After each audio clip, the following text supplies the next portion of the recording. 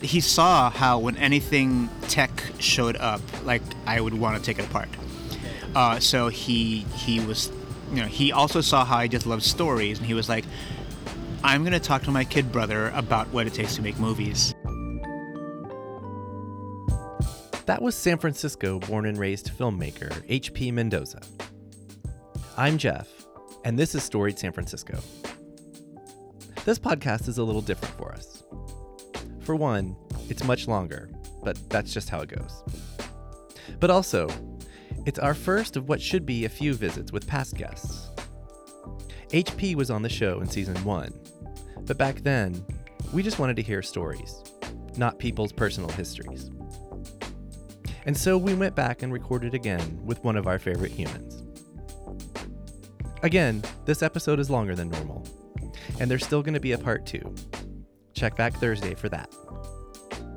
Here's HP telling us the story of his life.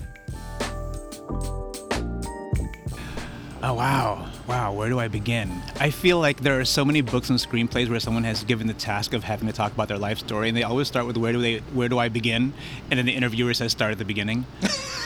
And that organically happened. So, Yeah. But I'm saying start if you want to start before the beginning. Before the beginning. So, 65 million years ago. No, I was born here.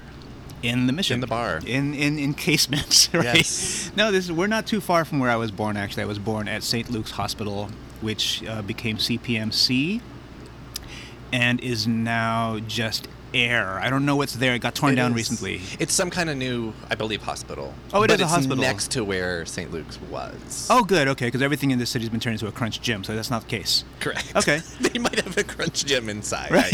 I can't be sure. Sorry to you fitness folks out there. I'm not anti-fitness. I'm just anti-you. I was born there in the Mission, and I grew up out in the Excelsior. Okay. Can you say you cross streets? I can. 624 La Grande. Okay. Yeah, right at the edge of Crocker Amazon Park, like right at the edge, like where all the eucalyptus trees were. And if I knew then what I know now, I would have called myself affluent then. Oh, okay. But we weren't. Right. We were just a poor, not poor, but we were middle class. Working class Filipino family. Okay. Living out in the Excelsior district. And I just found out that some coworkers, old coworkers of mine, just bought a house out there for over $1.4 million. Right. And I'm like, and their house now is half the size of the house I grew up in. Right. How's that? I mean, it is still San Francisco. Yeah. There's that. Right. It's in the 7x7, so of course it's ridiculously expensive. But yeah. But your point was also because a function of time. You don't have to say your age, but I'm guessing you were born more than a few years ago, and life was just different. Life was different,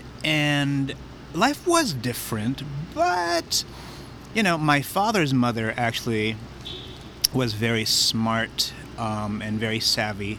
Had numerous houses in San Francisco. Okay.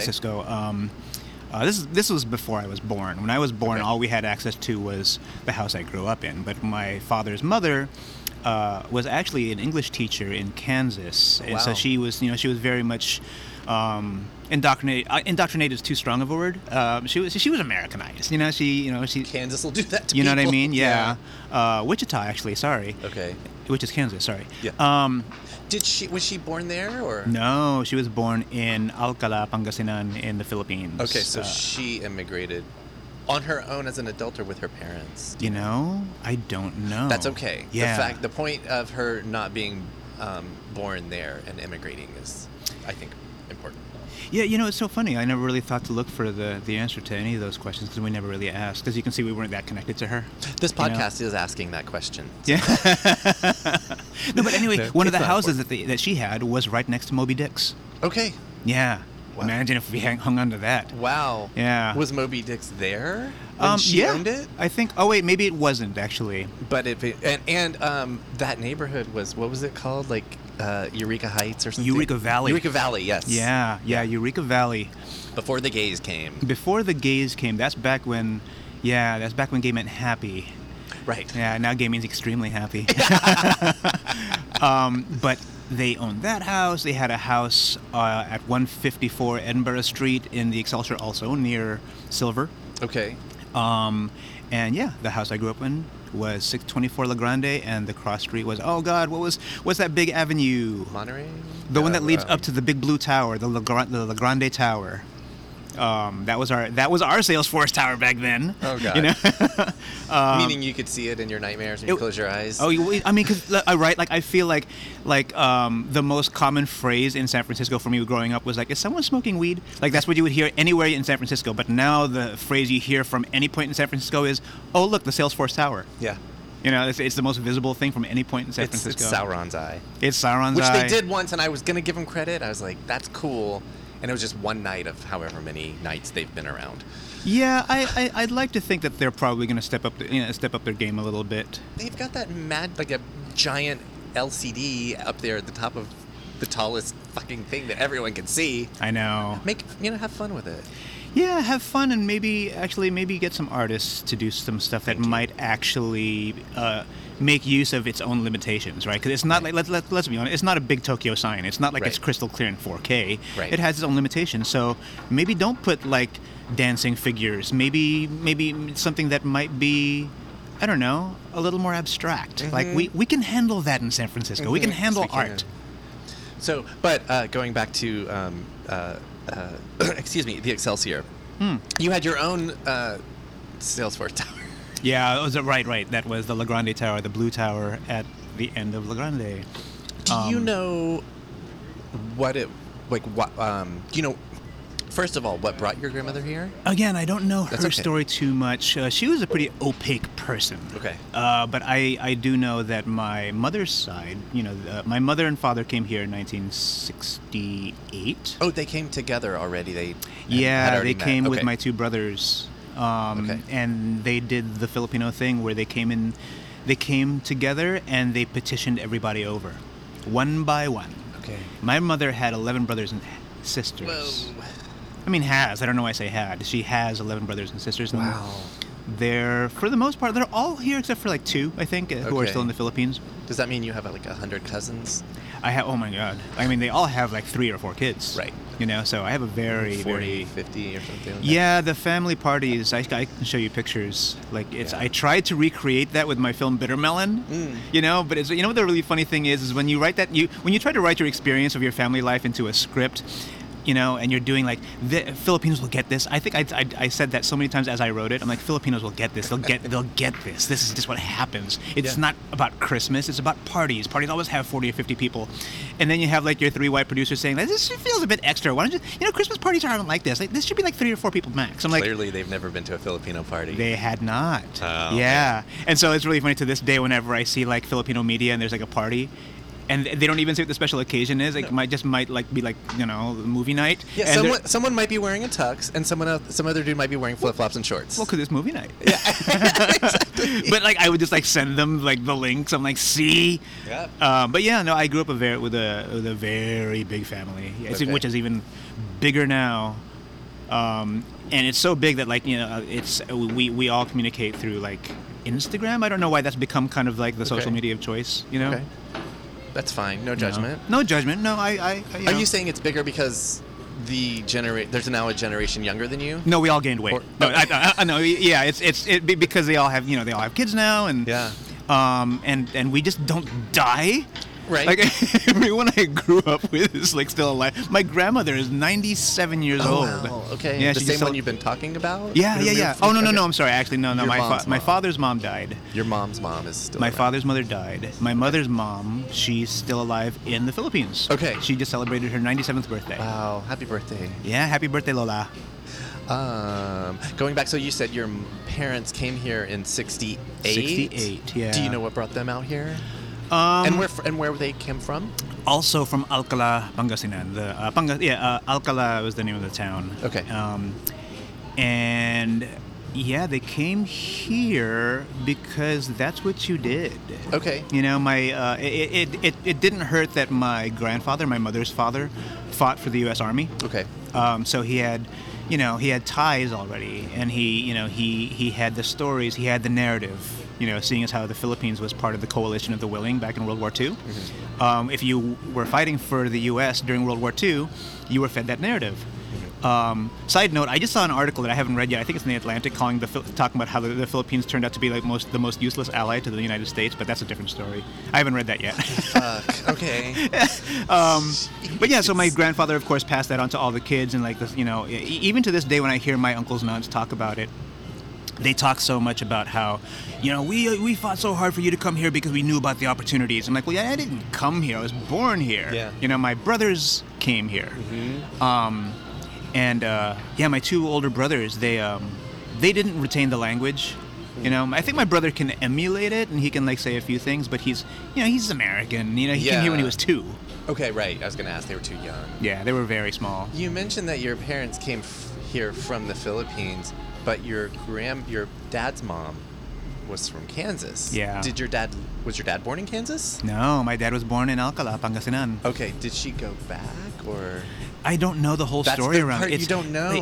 She was an enigma, and I think people say that about anyone they don't know, but that's the truth. Like, it's true enigma. Like I'm not trying to like shirk responsibility. We wanted to know her. She could be in 2 places at once. That's how much of an enigma she was. Maybe. Probably. Let's just go with that. Yeah. Well, you kind of.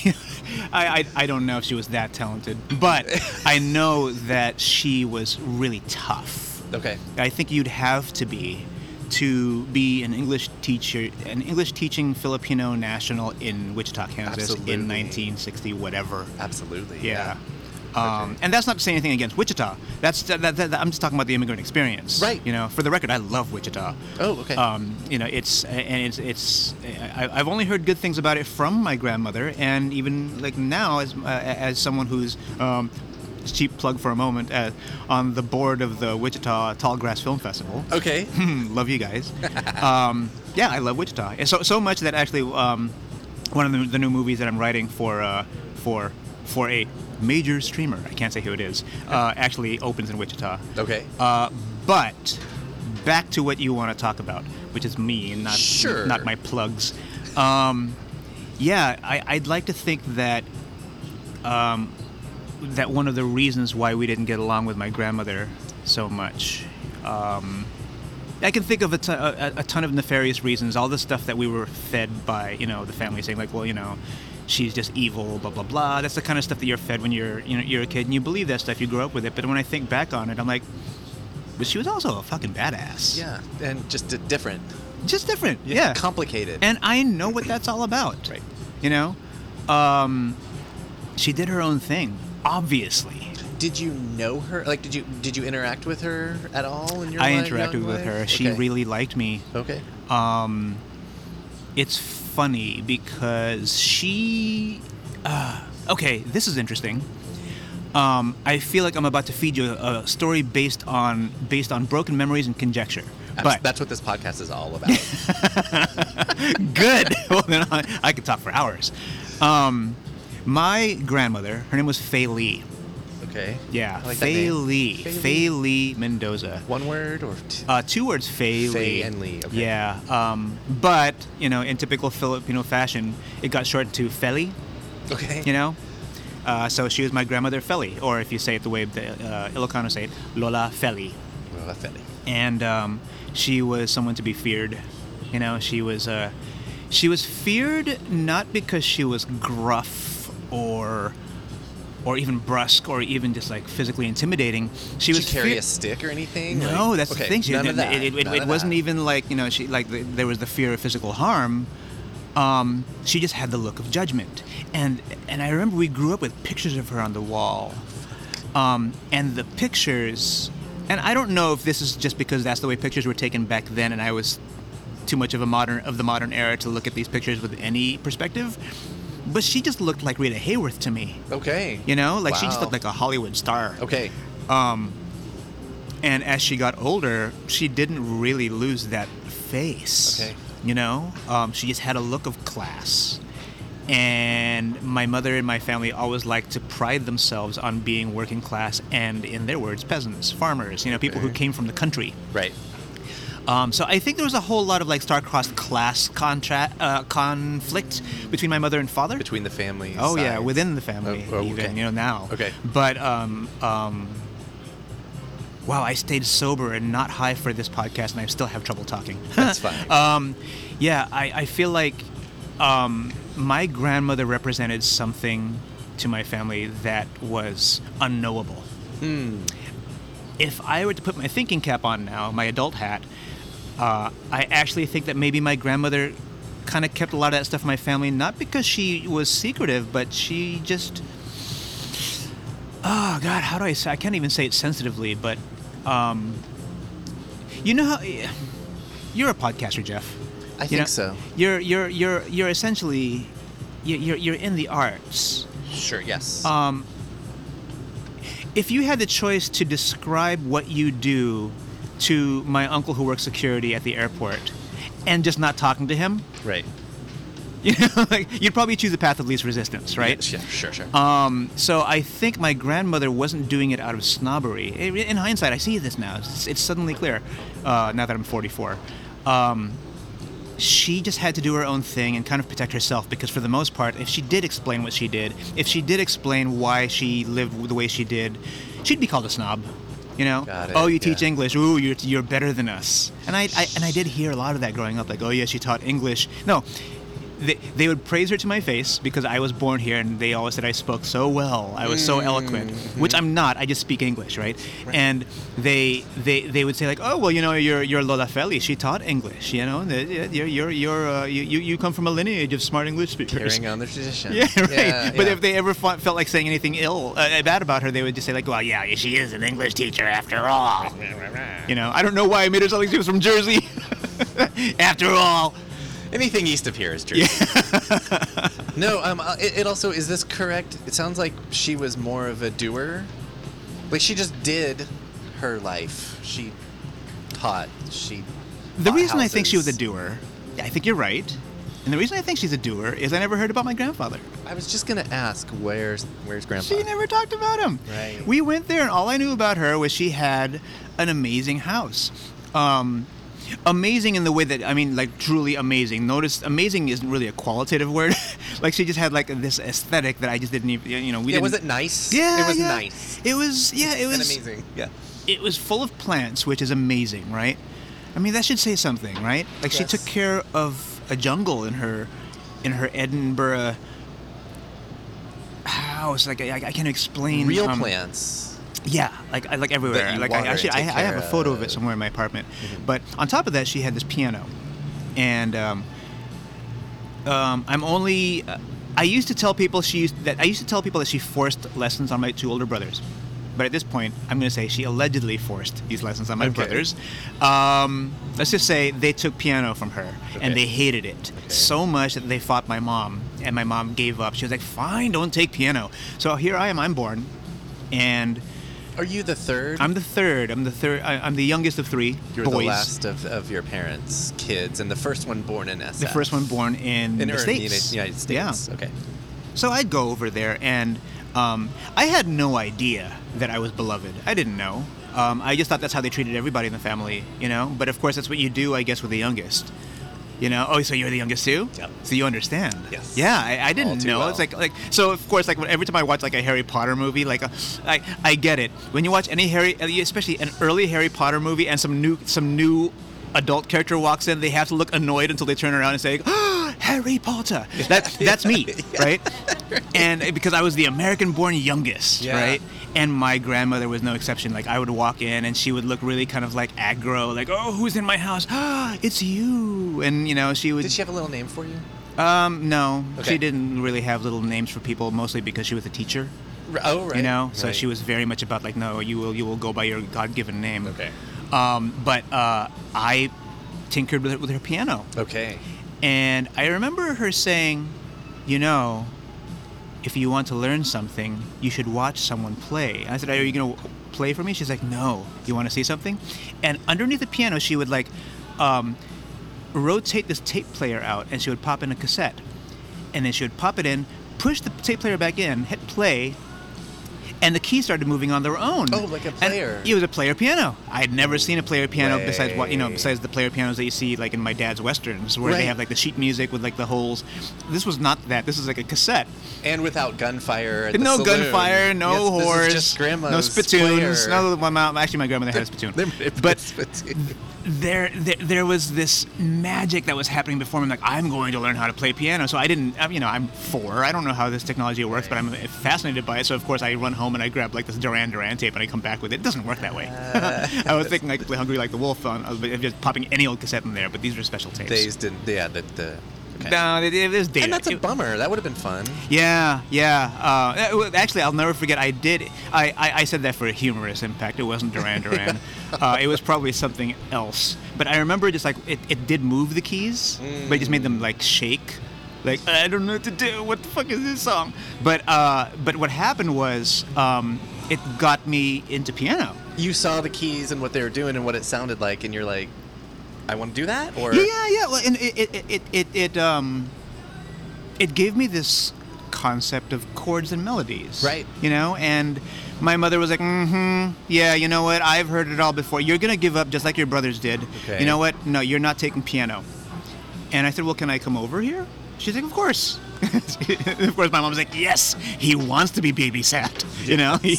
So I would go there and I would play, and I remember my playing was just tinkering. Like, you know how like kids are, like when you're trying to play piano and a kid comes like, can I see blang blang blang blang? Yeah. That was me. Okay. Until I hit the first grade, and The Legend of Zelda had just come out, and I remember playing it so much at my cousin's house, and I was like, big fucking deal. That it was a game. big deal. Big And deal. interestingly, I actually didn't care too much about getting too far. I just wanted to play it because the song never changed. Right. It was always the You same wanted song the throughout to the keep going. And I was like, there are only 2 parts to this song. Well, I only have 2 hands. I bet you I could figure this out on her piano. And yeah, it was video games, my love for video games, that got me into piano and music. Thank you, Lola Felly, for indulging me. So you went to school here, though. You mentioned I first went to grade. school here, yeah. Where did you go to school? Well, I'm going to back up one step. I went to kindergarten at Cleveland Elementary School. Is that out in the Excelsior? It's in the Sorry. Excelsior. Okay. It's like in the heart of the Excelsior. Okay. God. Just a side note, I didn't realize how beautiful a lot of the stuff was I had around me growing up until I had like my out-of-town friends who come from like the desert or Maine, like here, and like talking about how beautiful all this stuff is. I'm like, hey, you know what? Yeah. You're right. I grew up on a tree-lined street. Right. Crazy. And the whole time we thought we were poor, and we always complained about how the rest of America lived. Psh. I go back to my old neighborhood and my old school now, and I'm like, it's gorgeous. Anyway, Cleveland. This is early 80s that you would have started school, like 81 or It would have 2? been 81, yeah. Yeah, okay. Yeah. I remember it was 81 because this is something I wonder if I would for those of you listening at home, I wonder if you could think about this.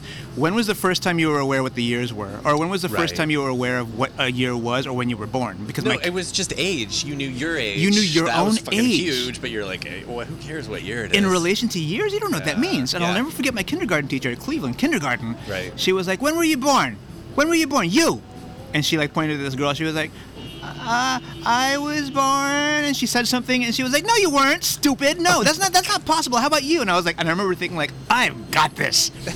I was like, I was born. I figured that it must be the first year to ever have been invented because I'm Right, the only beginning thing of that time. exists, right? So I'm gonna pick the first year that must have been invented. I said, 1981, and she was like, "Stupid! It's 1981 It's now. right now." No, okay. How about you?" And I'll never forget that was the first feeling of humility I ever had. Oh, good. 'Cause it really, Thank you. it really hit me. It hit me in a way that was just like, "Oh my God, I don't know everything." I'm wrong. I'm wrong. I know nothing. Which then tells me that I might have been spoiled.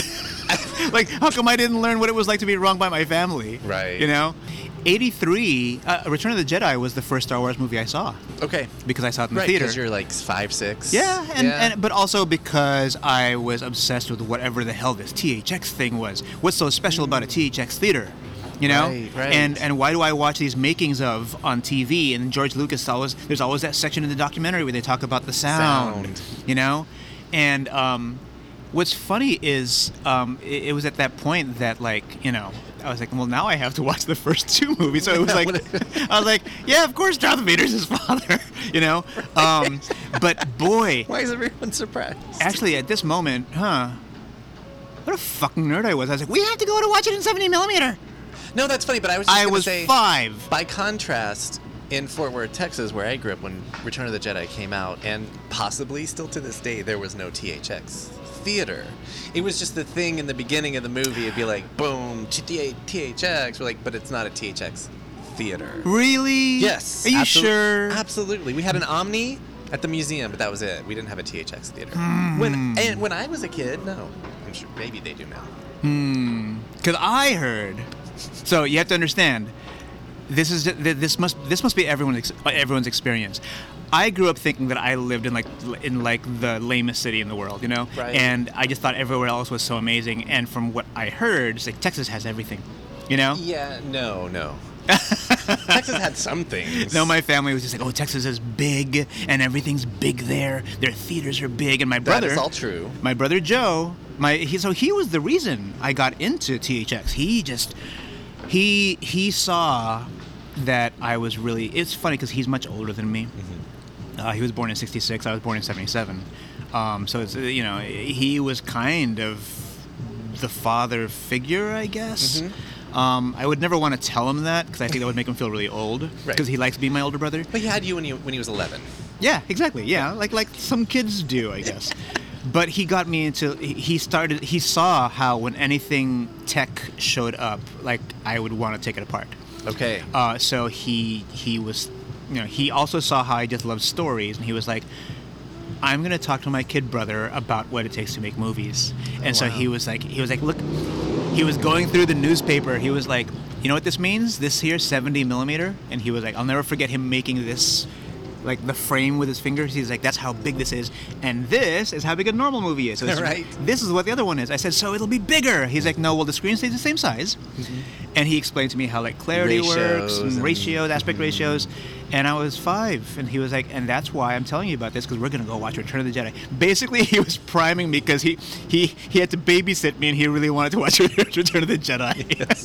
Shut up and be amazed, kids. Right, it worked to this day. I'm like, well, you know what's really funny about this? He got me into film gauges, film aspect ratios, surround sound, 70mm 6-stripe audio. He got me into projection. He got me into computers, Tandy 1000s, TRS 80s, Commodore 64s, Ultima, Dungeons and Dragons, all that stuff, Robotech, Akira, all the geeky stuff that is carved into my DNA now. And I bring it up with him these days, and he's like, oh yeah, I think I kind of know about that. Right. Like this was stuff that passed through his life, Yeah. and he just passed on to me, and he has no idea how much he shaped me. Wow. And even to this day, he's like, yeah, Robotech. When you tell him how much he shaped you, he's like, cool? Or I tell him, he goes oddly silent. Okay. Yeah, I don't think my brother doesn't know what to do with compliments. Adulation, yeah. No, because I just saw him recently. it was so great. I showed up and I went to Philadelphia during the pandemic to just check up on him, you know, like and see how my family's doing. And he and his wife and his kids were great, but like still nobody was doing well. Right. And I showed up with like gifts, and it was really fun. And I just felt like telling him, I'm like, again, I don't know, for the umpteenth time, I'm like, yeah, you know, I showed up with this Robotech box set for you. I'm kind of embarrassed because I'm looking at your shelf and I realized I gave that to you last year. But you have to understand it wasn't 4K then. And he's like, yeah, no, it's cool. I keep all your gifts up there on the shelf. Yeah, no, it's cool. I put all this, it's still there. I'm like, yeah, well, I mean, you know, it's funny that you keep it there on display because I feel like all the stuff you taught me is constantly on display by the stuff that I make. Right. You know, like you really shaped a lot of who I am. Right. And he just sat there and stared at me. You could see the gears turning in his head. He's like, you know, does not compute. Like, you know, like why is he valuing me? You know? Right. Well, officially though, thank you, Joe, for doing all that. That's You hear that, a Joe? lot. I mean, that's. You'll take this from a guy named Jeff, not me. No, but the piano, the Zelda, all this other stuff. Like I'm seeing it in the HP that we know and love, but also I think Joe Yeah, it's really funny because this is the funny thing. Before I even knew how genetics worked, I remember thinking to myself that Joe is what a man should look like. Okay. And I remember thinking to myself, Archetype. yeah, he's the archetype of, and I was always aware of the several archetypes that would be in my family, and he was the one that I was like, hey, if I end up looking like him, that's great. Do you look like him? No, I look at the pictures, I'm like, oh, I look like Joe. All right, so of course, you made it. In my head, I'm like, that's fucking success, Yeah. And it's just so funny because I recognize now. I think because he's the oldest of three. Okay. He's not used to adulation. Right. Exactly. Because he was used to pouring it on me. Mm-hmm. So now that I'm like pouring it on him, he's like, yeah, you hungry? Like I'll cook you something. Like he just has to be useful in some way, But yeah, like he shaped kind of like exactly like everything I do right now. If he's 11 years older, so going back to like you starting school at Cleveland, was he like still at home? But he's getting up there. He's in high school. Yeah. So and your other brother possibly also in high school. Yeah, he's 2 years younger than Joe. Hector. Right. Yeah. Right. Yeah, they're much older than I am, and they had their lives, right? And they had lives away from each other because they had different groups of friends. Do you feel like you've obviously mentioned Joe a lot and his impact on you, but like, do you feel like home life? Did you grow up with them around? I did. Okay. Yeah, I mean, they. This is the funny thing. Like, whenever Joe talks to my husband about like the good old days, he always has to like spend all this time talking about how absent he was. Okay. He's like, well, you have to understand, me and the family, we were, we all did drugs and we were in gangs, and so I wasn't there for him. And I'm like, that's funny. My memory is that you were always there.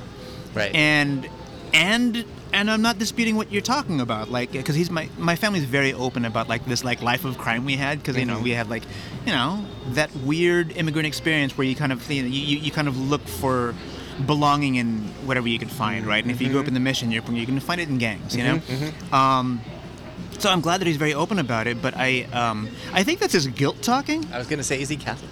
Oh, is he Catholic? We're Filipino. Yeah, we're Catholic. Just a guess. I may be an atheist now, but I'm Catholic. Oh, totally. You know what I mean? Totally. Yeah. Yeah, it's like I can't take that out of me. Yep. I will always have that guilt. But my brother still. He talks to my brother often. My brother talks to my husband often, which I think is really nice. But yeah, he always talks about how absent he was. No, if I could change things, like, I would have done this differently. I'm like, but you have to understand, like, I've come to a place where I love myself now, and I attribute a lot of that to you. So get the fuck over it. Yeah. Okay, can we hear a little more about homeschool play life in San Francisco in the early to mid 80s? Oh, I told you about Cleveland. You started with Cleveland, yeah. Yeah, well, the only reason I went there was because my two older brothers went there. Okay. But here's the thing. My family used to love to talk about how smart I was just because I spoke English. Okay, Yes. But they take pride in this. They take pride in this one very kind of pivotal moment, which is it was a very long, protracted pivotal moment, but it was one moment. Okay. While I was in kindergarten in Cleveland, we used to have to go to the schoolyard during recess and just kind of find ourselves and fuck off. What we call basically adults let the teachers drink in peace, basically. Right, exactly. And you always walked into the classroom and was like, why does it smell like rubbing alcohol? Right. But we would be in the schoolyard hanging out with each other, and I think kindergarten was the last time in my academic life when I felt like I was with my tribe, because that's what you do, right? Right. But I was curious. So I was like, who are those kids over there? Tribe curious. Yeah, I was tri-curious. I just wanted to see why there were kids standing in a grid. Who were those kids? Okay. And because I realized that like our group was just a bunch of kids who just hung out and ate chalk, or right. See or how far who can spit the farthest. Right. Yeah, that's what you did when you were a kindergartner. Yeah. And I saw that there was another group of kids that stood in a grid, and that really fascinated me. I'm like, I'm going to stand in the grid too, see what that's all about. So I snuck over and I stood in the grid, and I followed them, and I walked into a classroom. And that wasn't yours. Yeah, and next thing you know, I was in the first grade, right? So I'm like, I'm sitting there, and I'm like listening to the teacher. And I'm like, I don't understand what the fuck you're talking about, because I'm in kindergarten. It's 1981, and I remember, like, the teacher was like, "You there answering the questions wrong. Who are you?" And I said, "I'm sorry, I got lost." And they all laughed. They thought it was they thought it was really funny. And I think, side note, that was also probably the last time that a whole room laughed at me and I thought that I was a clown, because I think at any point after that I thought I was a freak. But I got sent back to kindergarten. And down the hall. No, it was a different building. A different school. If you guys pass by Cleveland, you'll see what it's like. Kindergarten's a bungalow, and it looks really cute. And then the rest of the school was a separate building that looks like San Quentin. Wow. And I just wanted to be in there. I just wanted to see what the big deal was. Like, what's that big prison-looking thing where people walk in grids? And so that stuck with the teachers. They're like, why did he do that? Why did he do that? And they asked my mother, why did he do that? They asked my father, why do you think he did this? Because back then, everything you did was indicative of something. Right. You know, and my parents were under a lot of scrutiny. And I never really understood why. Even to this day, I think, was it race? Was it socioeconomic status? Was it, what could it be? And to this day, I can't really pinpoint why. But they did, and they just like really watched what my parents did. So anyway, I was gonna say parents of 3 boys. Yeah, I mean, I wonder if it's because my 2 older brothers were in gangs at this point. I don't know, but who knows? No, they couldn't have been. They would have been 13, 14. Too but young, yeah. No, they wouldn't have. No, you're right. They would have been teenagers. Anyway, my mom then decided we need to make sure he's on the straight and narrow. So they pulled me out of Cleveland. They didn't want me to follow in my brother's footsteps. Let's try something new. Because I get it. Like, I could fault them, but fuck it. No, I probably would have done the same thing. They sent me to Epiphany Catholic School. Okay. And that's where I was for a very long time. Like all through high school? What's that? Through high school, or? No, it stopped at 8th grade. Okay, so just up to high From school. 1st to 8th grade, yeah. Okay. Yeah, I went to first. I had to wear a uniform, and I wore a uniform for many years. Yeah. You know that like the maroon sweater over the white shirt and whatever gray corduroy, which I hated at the time, and I would now love to own. But yeah, I remember going into that classroom and going straight to the piano and playing Legend of Zelda. Yes. And I remember I was making friends, and I made friends, I guess, easily, And what happened was I didn't know that they were talking to the teachers over at Cleveland, and they told them about the incident. Oh, the wandering off, first grade. the breaking out of the box by joining the grid incidents. Yes. So I was blindsided. Out of nowhere, the 3rd grade teacher came to me and said, "We think you're gifted. We think that maybe you should skip the 2nd grade. Would you be interested in just trying this, like just coming to the 2nd grade while you're in the 1st grade?" And I remember... They were asking you? Me. Okay. I remember specifically because she was very tall and she had to like come down way low to talk to me. And I remember saying like, "Oh, I don't know." And she was like, "You have to understand, this is a great opportunity for you, and you would save your parents a lot of money." She said that, Miss Barbero, bringing finances into a 1st grader's life. Anyway, she said, "Would you save your parents a lot of money?" And of course, I'm like, "Okay, I'll do it." And I remember half of the day, every day from that point on, was spent in 2nd grade. Nice. And I didn't.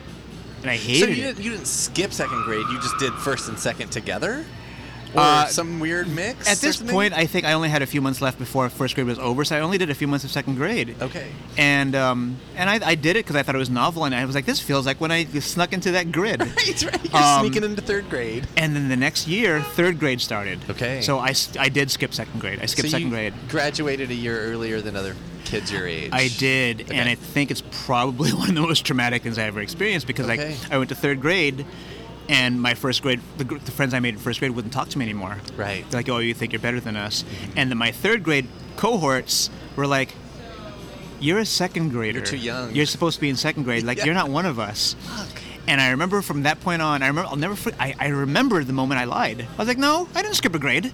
I'm your age. I've been with you the whole time. Yeah, Remember? I'm like that year? I actually said you just don't remember, which is, oh my God, wow. Like, I learned dishonesty early on. Yeah. And from that point on, I added 1 year to my age. Okay.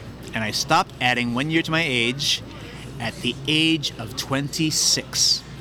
Okay. Yeah. Like for your 27th birthday, you're like, I'm 26. I'm like, y'all. surprise! Yeah.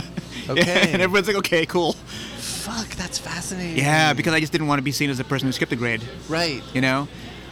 Did it work? Did your ruse work with the kids? I don't think it worked.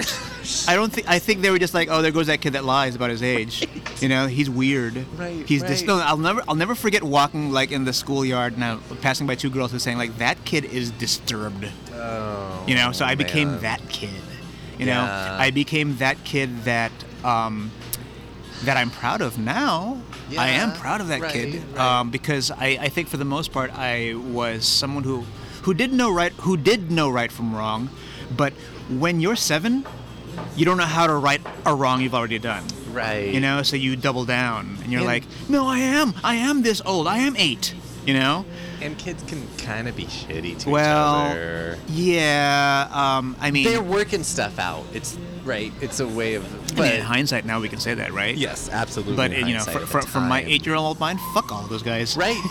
You know, like Fuck all those old kids. Yeah, I know. And they They're were so old. they seemed old to me. Totally. They were 1 year older. Well, relatively, when you're 7 and they're 8, that's like an eighth of your life. So I had to act old. Right. And to me, acting old meant doing the things that they did. You know, Okay. whatever that meant.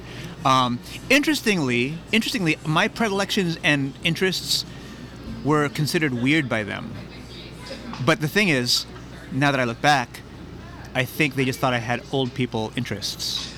Like video games and movies? No, I think it was more like what books and what movies I did choose. Oh, the specifics. Of Yeah, because I was really into rabbits. I was really into Genre. bunnies, you know? Rabbits and bunnies. And they were like, oh, well, you should see blah, blah, blah.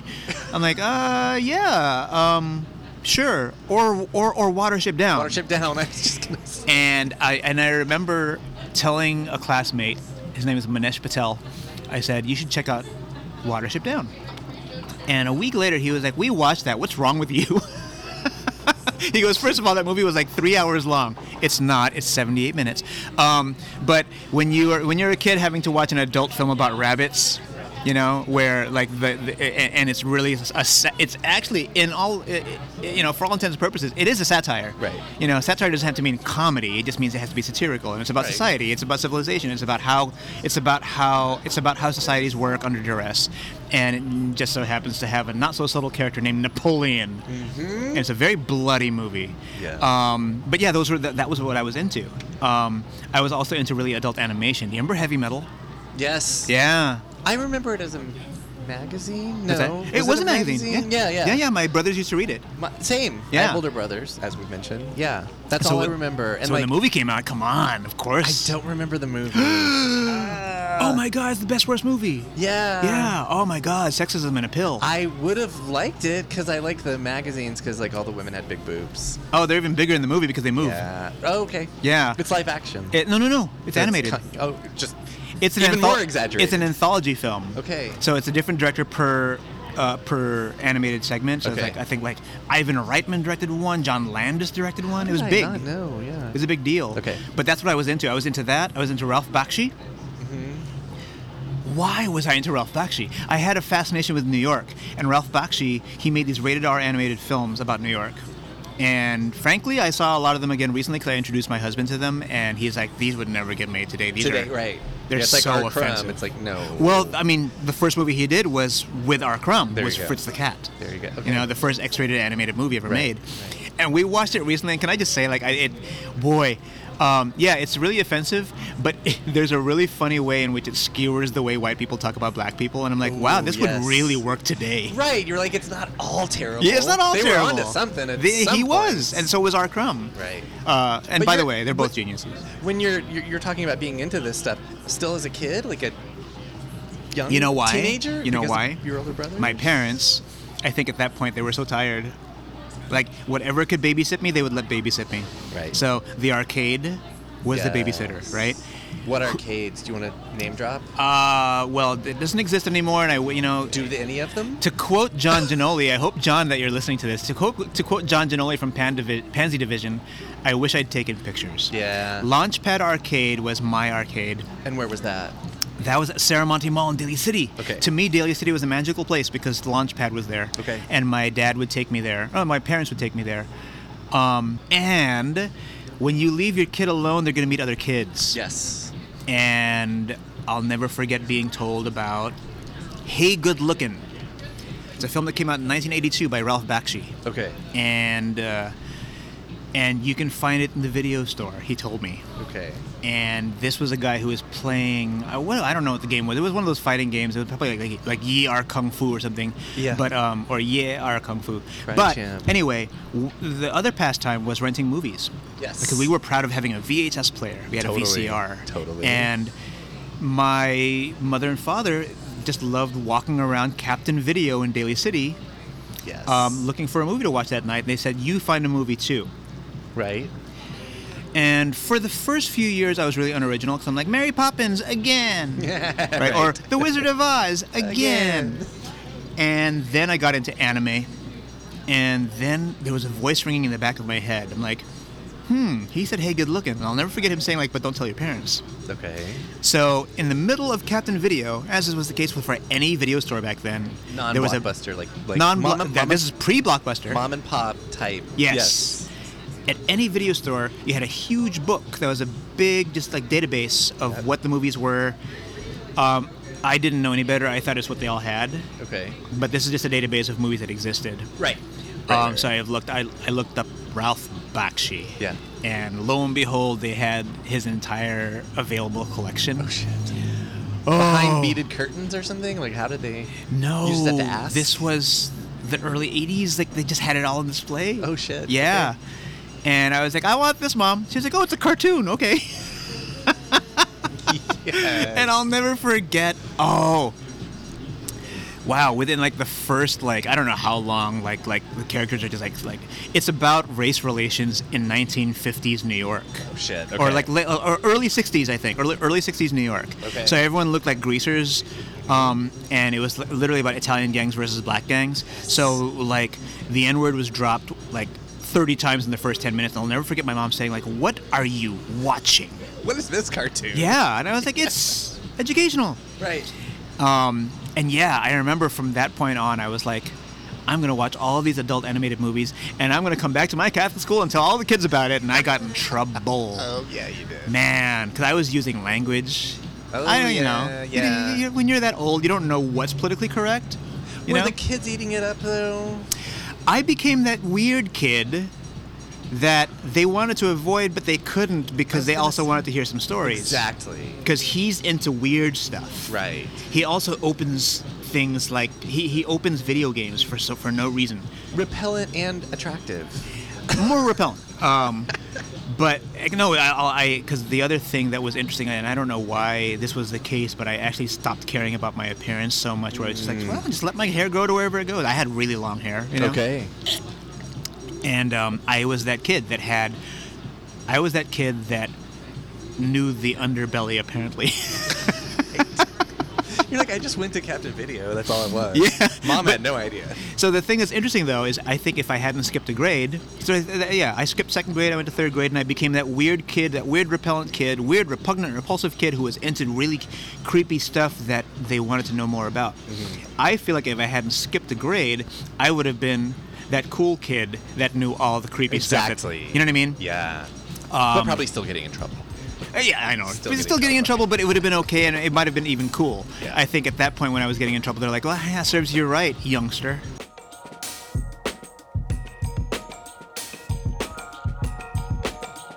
That was H.P. Mendoza. On the next episode of Storied San Francisco, you'll hear the rest of H.P.'s life story. Part 2 drops Thursday. Music for the podcast was produced, performed, and curated by Otis McDonald. Original photography is by Michelle Kilfeather. Aaron Lim of Bitch Talk Podcast is our contributing producer. And the show is produced and hosted by me, Jeff Hunt. Now in our 4th season, we have more than 150 episodes available on our website, storiedsf.com, or wherever you listen to podcasts. If you can, subscribe, rate, and review our show so we can reach even more folks. And if you'd like to drop us an old-fashioned email, we'd love that. The address is storiedsf@gmail.com. Thanks for listening. Stay safe, stay strong, stay healthy, and we'll see you next time.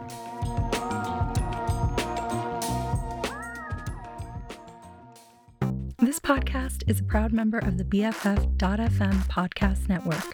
Learn more at podcasts.bff.fm. BFF.FM, best frequencies forever.